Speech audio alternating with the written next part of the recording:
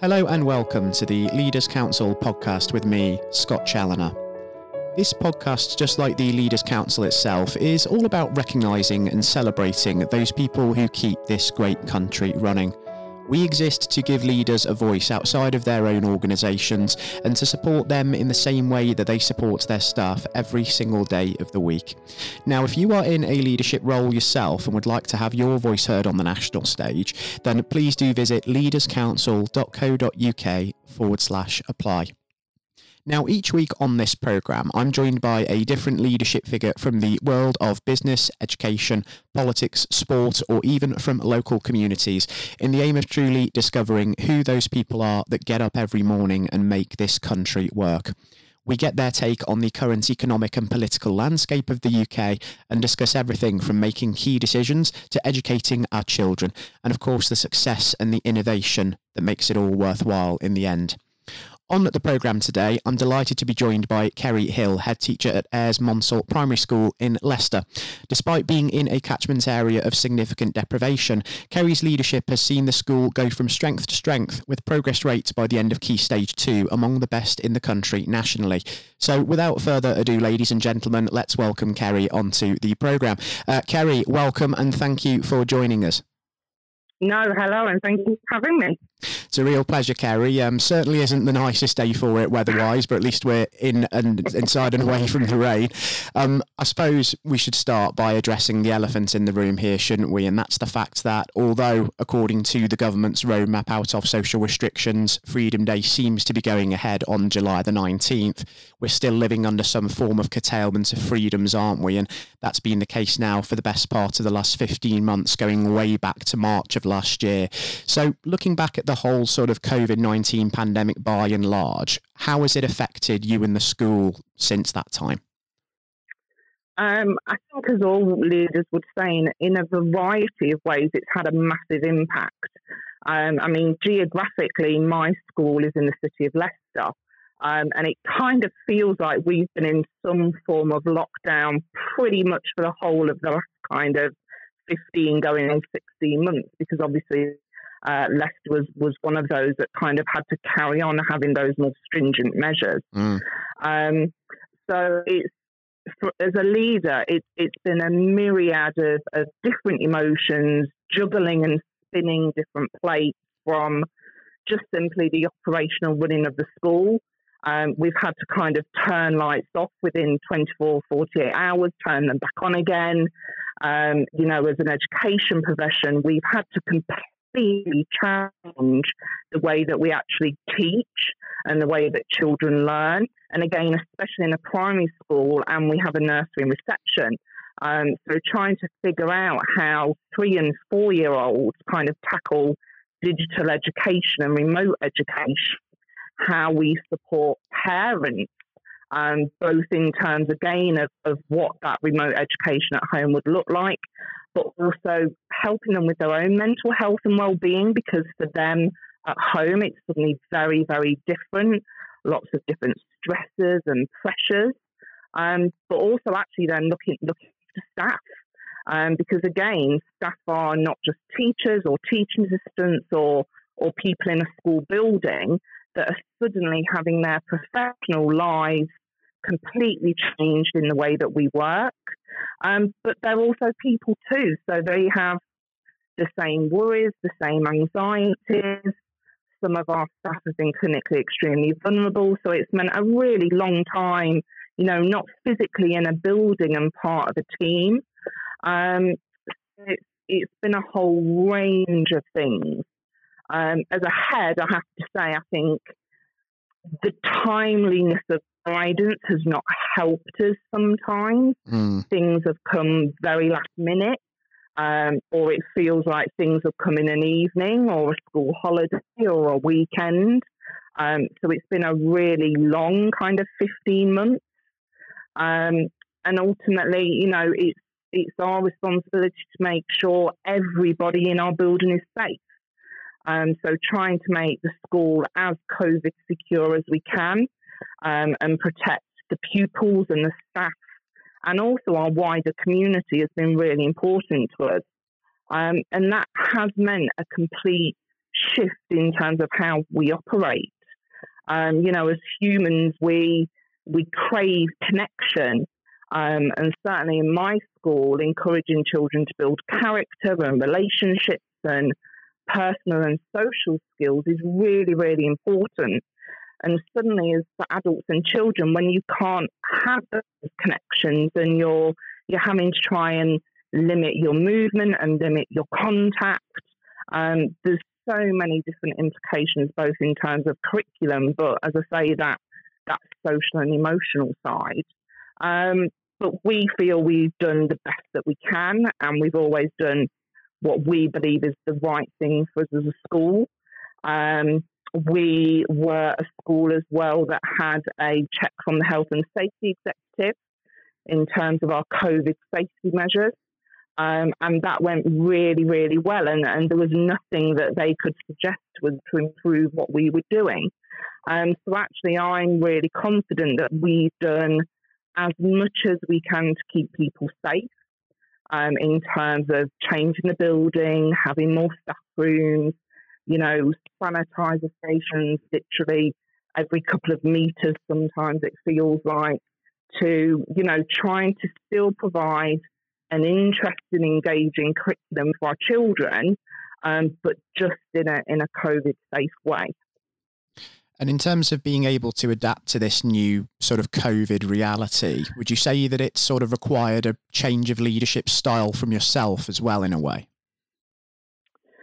I think it's been a very interesting ride as a leader. I have to say, I think the education profession is very resilient anyway and very adaptable. But I think as a leader, that adaptability and resilience has had to be there even more so. In terms of leadership, I think flexibility of that style that you use is really important. But also, in my school, we've literally just done kind of a year-long, it's about 18 months now, project on psychological safety and what are our behaviours mindset. And what's been really useful for me is I know that as a whole, my staff on the whole, actually, their natural kind of preferences for style is quite empathetic. It's very people-centred. And COVID was suddenly a very fast-paced type of leadership that was needed. That quite decisive, making judgments. As a staff, we know we're very empathetic. We know we're people-centred. We're not a kind of focus-driven in a lot of the personalities we have. But actually, we've got to be that fast-paced for a little bit because we've got to put all these measures in place. So trying to find, for me, the blend of what worked for my organisation, needing to be people-centred, needing to involve people, needing to understand how they were feeling, what were their fears, what were their anxieties, and how could I support and alleviate some of those, whilst needing to have of challenge and determination and a very decisive plan, was a blend we needed. So certainly I think having an awareness of different behaviours and different mindsets as a leader and being able to be, I suppose, emotionally intelligent and know what you need to do at what point to get the best effect, has probably been the most interesting time really as ahead of really recognising that how you empower people, how you get people to do something in a really challenging time, has really been a learning journey for all of us. And one of the ways that the education sector has adapted to sort of the lockdown period is rolling out sort of online and digital education. But that whole process has unearthed a great deal of inequality when it comes to digital poverty, hasn't it? And that has become a major issue, and it will consistently become a major issue as long as online learning and technology continues to play more of a role in our day-to-day lives in education. So when the government talks about building back better, just how important is it in your view that that gap with regards to digital poverty is closed? I think it's really interesting because, as you say, my school is based in an area with high disadvantage. We have about 40% of our children across the school are disadvantaged. It actually increased to more than that. We've got some classes in Key Stage 2 that are over 60%. We've had over 100 digital devices go out.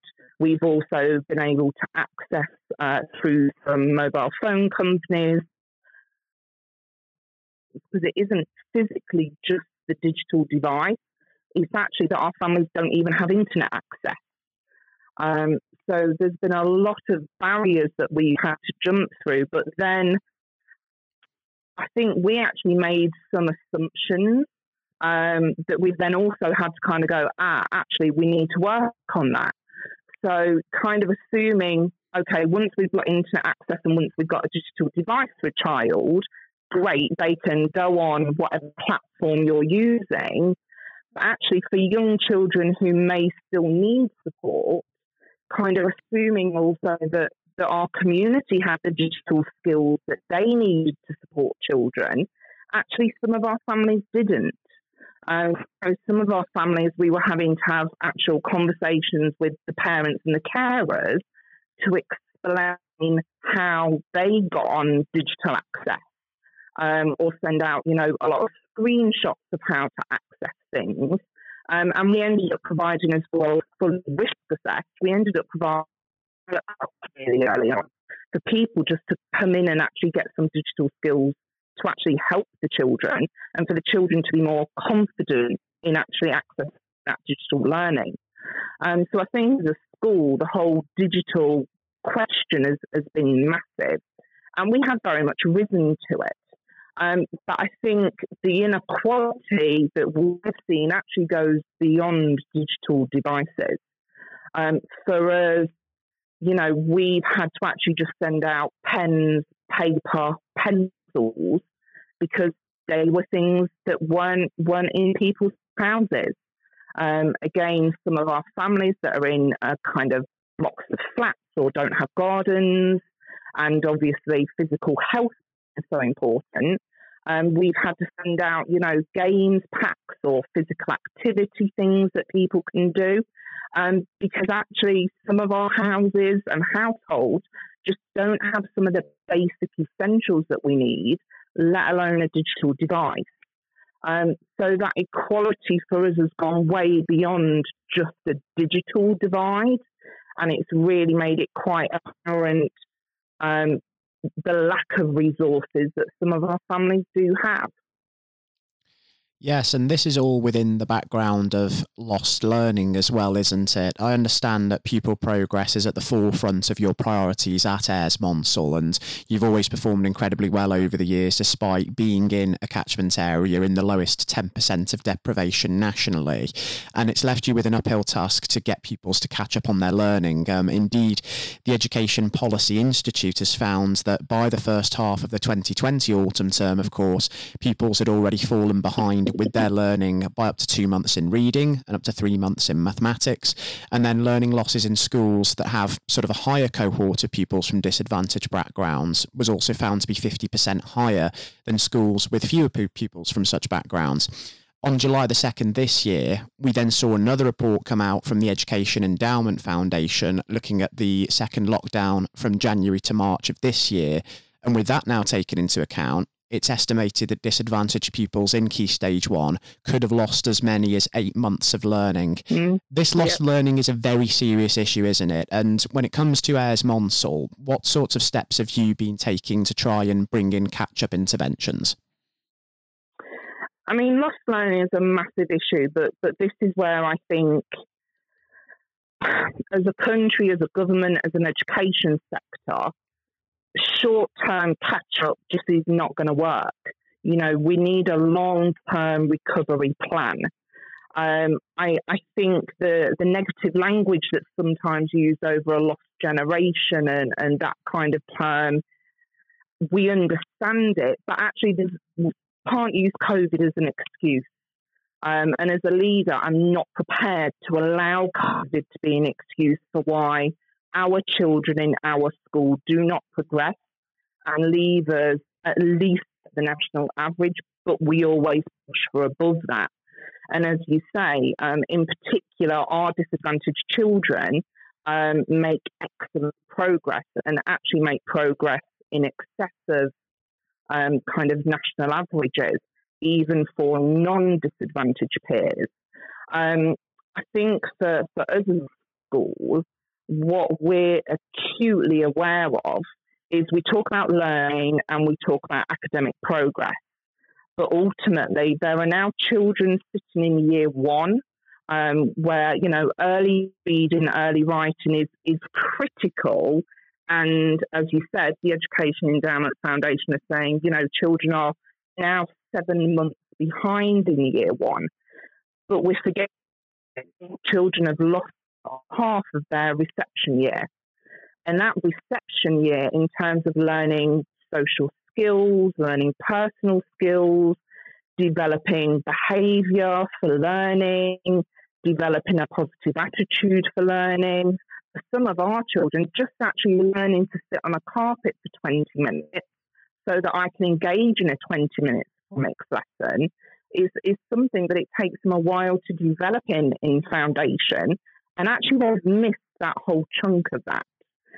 So for us, we're really passionate in our school that we aren't going to address the learning loss until we've addressed these personal, social, emotional and mental health skills first, so that actually our children have a positive attitude to learning, have the skills that they need to engage in learning and engage with other people, and actually are motivated and want to learn. And for many of our children, they've had these massive gaps of consistency in terms of being in school. We've also then had, bubble closures. So we've had year groups that, in addition to those national closures, they've actually had 4 or 5 bubble closures as well, which again is potentially another kind of 6, 7, 8 weeks, depending on when those closures were. So I completely understand why these reports are saying, actually, there is this significant learning loss, and we have now got to look at what we do to accelerate and close that gap. But we're very aware it has to be a blend of that academic achievement and academic catch-up and social and emotional intervention and support to actually enable our children to concentrate, to persevere with a task, to, have a positive attitude to the task and be willing and wanting to actually learn. So we spend a lot of our recovery curriculum, if you like, has been focused on those personal social elements. Alongside, then obviously we have enhanced our focus on, in particular, reading, because reading underpins the whole curriculum. So really trying to flood our children every day, both at home and in school, with those early reading skills. I think it's interesting actually that you picked up about the report, particularly about Key Stage 1, because that's been something that we've found is our children in our Key Stage 1 have not narrowed the gap as quickly, in particular as our children kind of in year 5 and 6. Mm. And again, we know that we strive to have an active, engaging curriculum that's built around discussion and dialogue, active learning, children having those rich first-hand experiences in order to fully deepen the learning that they're doing. But I think, as I said earlier, that's really difficult for a 4, 5, 6-year-old to do on remote learning. Mm. So we haven't been able to give that lovely, rich, practical, interactive, play-based, experience-based curriculum that we would normally give our Key Stage 1 children that's really, oracy and language rich, because it's really difficult to do that with a young child sitting on a digital device. So I'm not surprised, therefore, there is a difference in terms of Key Stage 1 to Key Stage 2. And I think also our Key Stage 2 children have been more resilient to cope with that move to digital learning. So they've been able to kind of be more self-motivated, more self-directed. Certainly our more ambitious and able children have then kind of taken learning that they've done and then gone on and almost an additional project-based work at home. So for our Key Stage 2, the digital learning was much more successful. I think going back to your question, you said, what do we now do? We now kind of go, right, we've got to crack on and get it right. Again, we're really lucky. We are involved in some of the government programs that have been set up. So we're doing the Nuffield Early Language Initiative within our foundation stage. So again, really focusing on oracy, language, reading. And I'm really, really pleased that we're actually involved with the National Literacy Trust with their Change in the Story reading programme, which is again aimed at Key Stage 1 and in particular our disadvantaged children, to really try and again accelerate that basic phonics of reading skills. We have a very clear strategic recovery plan. We're looking very carefully at how we use this additional money that's coming in from the government for catch-up and for COVID recovery. So we are then looking at additional things like academic coaching, small group tutoring.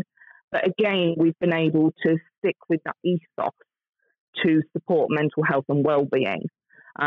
Since we returned in April, our most vulnerable children and some who have had some quite traumatic experiences during the pandemic have actually been getting access to a paediatric nurse who specialises in mental health. And for us, giving those additional opportunities to help children bridge some of these barriers to then enable them to be more productive and get back to learning is really important. So it is that blend of a strategic, focused improvement we're very much trying to do. And I understand as well that this focus on mental health and mindset isn't just something that's come about during the COVID period, because your school, Eyres Monsell, conducted a project where you psychologically profiled staff, didn't you, so that they knew their own mindsets and their own behaviours and could then access training and coaching themselves to help adjust those mindsets to make themselves more effective in how they teach the children. So thinking about that, what sort of tactics are deployed to sort of help change mindsets? And is this also something that you're sort of carrying on with now? Yeah, so about 2017, mental health is something that we really picked up on as a school. The government produced a behaviour report, and we very much picked up on that. Again, for those challenging children and children who are coming into a school with kind of early childhood experiences around trauma, that actually mental health was quite critical to childhood development and also the kind of development through learning. And we also were very, very fortunate to be honoured to receive the prestigious Princess Royal Training Award. And that was specifically for the impact of our staff training to do with mental health. Our project to do with psychological profiling is called Spotlight. When we started this project, it was about saying to staff, if we want to create a culture of well-being, but actually everybody in this building plays a part in what that culture looks like. So how you behave, how you act, what you're modelling to other people and modelling to our pupils. You know, everybody, no matter what post and role you have in the school, you're part of this culture that we want to develop. So we started working with a psychologist on the Spotlight project, and it was just a very short, kind of 30-minute survey online. It's a self-help guide. It tells you what is your natural preference in terms of your behaviour and in terms of your mindset. And that's really important, because when we get stressed or when we're under pressure, we naturally default to that particular preference. But actually, that preference might not be the most effective in a particular situation to bring about the most positive outcome. And I can remember when I did my NPQH, my National Headship qualification, we did a survey, and you kind of almost sometimes get labelled. I don't know if you've ever done anything with it, Scott, but you sometimes get labelled as you're a red, you're a yellow, you're a green, and you're a blue. And this suggestion almost of, if you're a red as a senior leader, then on your team you need somebody who is green or somebody who is blue. And actually the Spotlight profile and program goes against that. It goes, no. You may have a preference for being red, but actually you can learn to be yellow, green, and blue as well. You can move, you can flex into these different areas so that you can cope better and be more effective in that situation. So we all have situations that we're not as comfortable, we're not as confident in, but by using the profile, you're able to kind of recognize that beforehand, and you have that self-awareness to be able to go, do you know what? That is going to be difficult for me. I'm not sure my natural preference is going to work in that situation. So maybe I need to flex, because I'm, if somebody is naturally forceful is one of the styles, maybe I need to be more logical, or maybe I need to be more expressive. And if you can move within the different styles, it helps you to be more effective, but it also might help the other people you're relating to. And it's been a real catalyst for us in school. All of us now have learned the language of I say, the cope, the flex. So you hear actually having wonderful conversations about, actually, I think I need to be a bit more forceful here, or, maybe I didn't do that as logically, or recognizing that if you're a senior leader and you're naturally empathetic, but you need to go into a situation where you're a bit more forceful, you can actually preempt that and try and move into that. And as I say, for our culture, it's been great, and we are carrying on with it, because it's just given us that opportunity where everybody is involved, everybody has self-awareness, everybody knows their behaviours, their mindsets, and are in control of those. So it isn't just about me as a head teacher going, right, to support your mental health, I'm going to give you this, and this. It's actually about our staff saying, for me to have the best mental well-being I can, I recognise that maybe I might need to shift this behaviour or this mindset. So actually not getting as stressed out if there's an issue with workload, or there's a situation that's coming up that I might be a bit anxious about. And I say we've absolutely loved it. So that we're now looking at this psychosocial model, and we're actually now developing with psychologists again, a children's version to try and develop character skills and that self-awareness of behaviour and mindset as part of our curriculum with the children. And that sounds like it's going to be immensely important over the next few months and years as children look to sort of recover in terms of mental health from the traumas of the pandemic and also catch up on that lost learning. And if we start to think about that future now that may be on the horizon as we start to sort of leave social restrictions behind, where do you see Eyres Monsell as a school being by the end of the next academic year in 2022? And what do you think is the next step that the education sector needs to take by and large to make sure that the children of this country are in the best possible place? I think for Eyres Monsell as a school, but also the education sector as a whole, the actual pandemic and absolutely how resilient we are as a profession.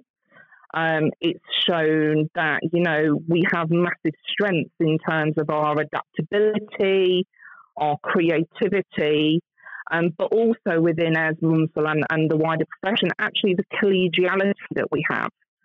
The team at Eyres Monsell absolutely came together to do the best that they could for our children, for our families, but also for the team.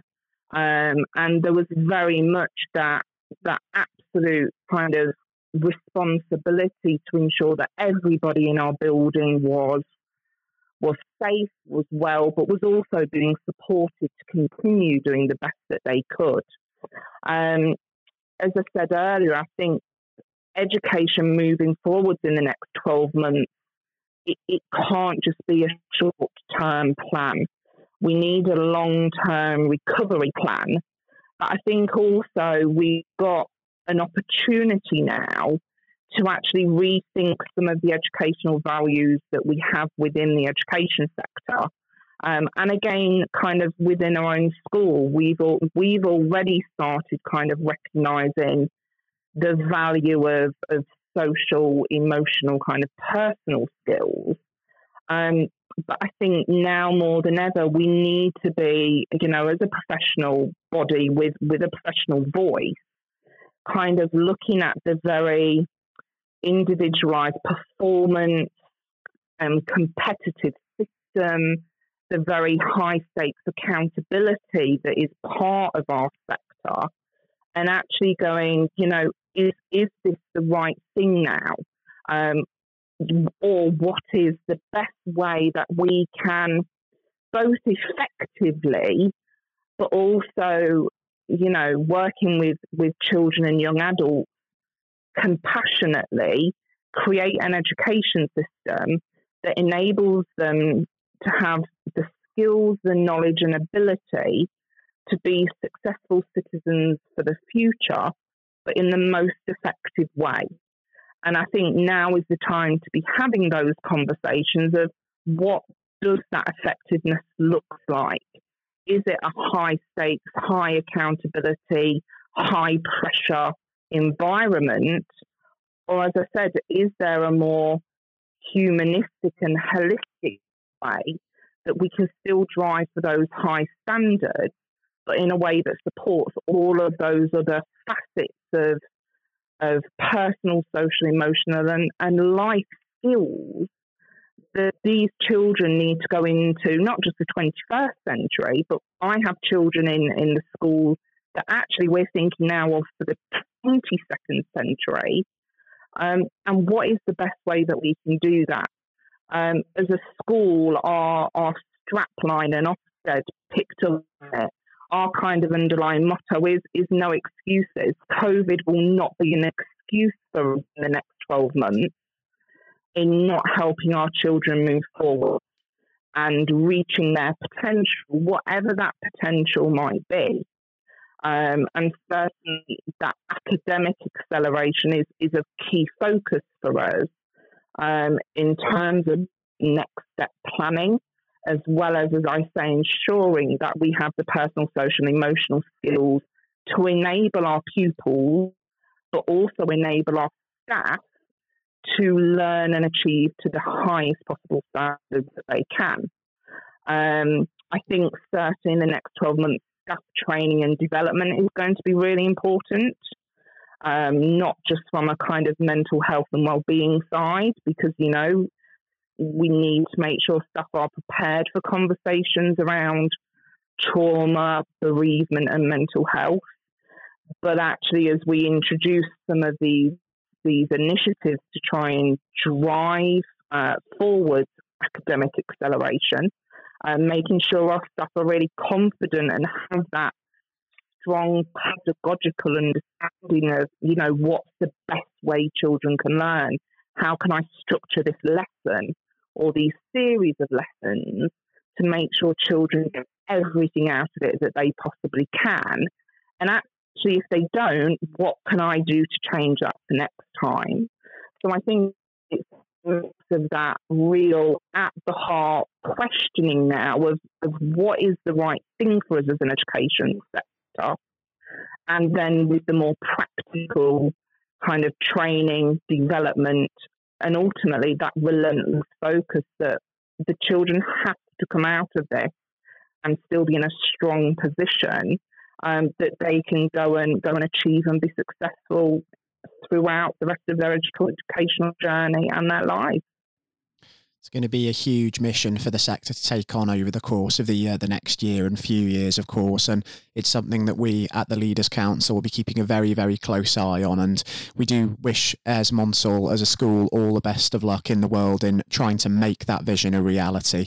And also, Kerry, just before we do wrap up, I should also ask that you take care and stay safe still with everything that is still going on, because we aren't quite out of the woods with the COVID situation yet, but I'm confident that better days are ahead of us. And as we start also to understand exactly what sort of shape the recovery for education is taking, I'd relish the opportunity to have you back onto the show with us just to discuss how it's coming along, because there are still a great many uncertainties with regards to how it's going to pan out. I think that's for certain. No, that would be lovely, and yeah, it would be great to continue the conversation with you and also those other educational practitioners maybe listening. For us, say, you know, starting this change process and making a better system coming out of COVID than we went into it with. Exactly. I've thoroughly enjoyed having you on the programme with us today, Kerry. It's been really eye-opening and really thought-provoking for myself and the listeners. And once again, do take care and do stay safe with all still going on. And I'll look forward to speaking again in future for sure. Thanks very much, Scott. I was speaking on today's show to Kerry Hill, head teacher at Eyres Monsell Primary School in Leicester, and I do hope that you all thoroughly enjoyed a compelling interview. Until next time, now that indoor hospitality has returned, I'll be heading back to my usual spot in the Westminster Arms to raise a glass to outstanding leadership, and hopefully over the coming weeks we'll keep taking further strides toward normal life. Remember everyone, please do continue to look after yourselves and be considerate of others, because it makes such a difference in preserving lives during this time.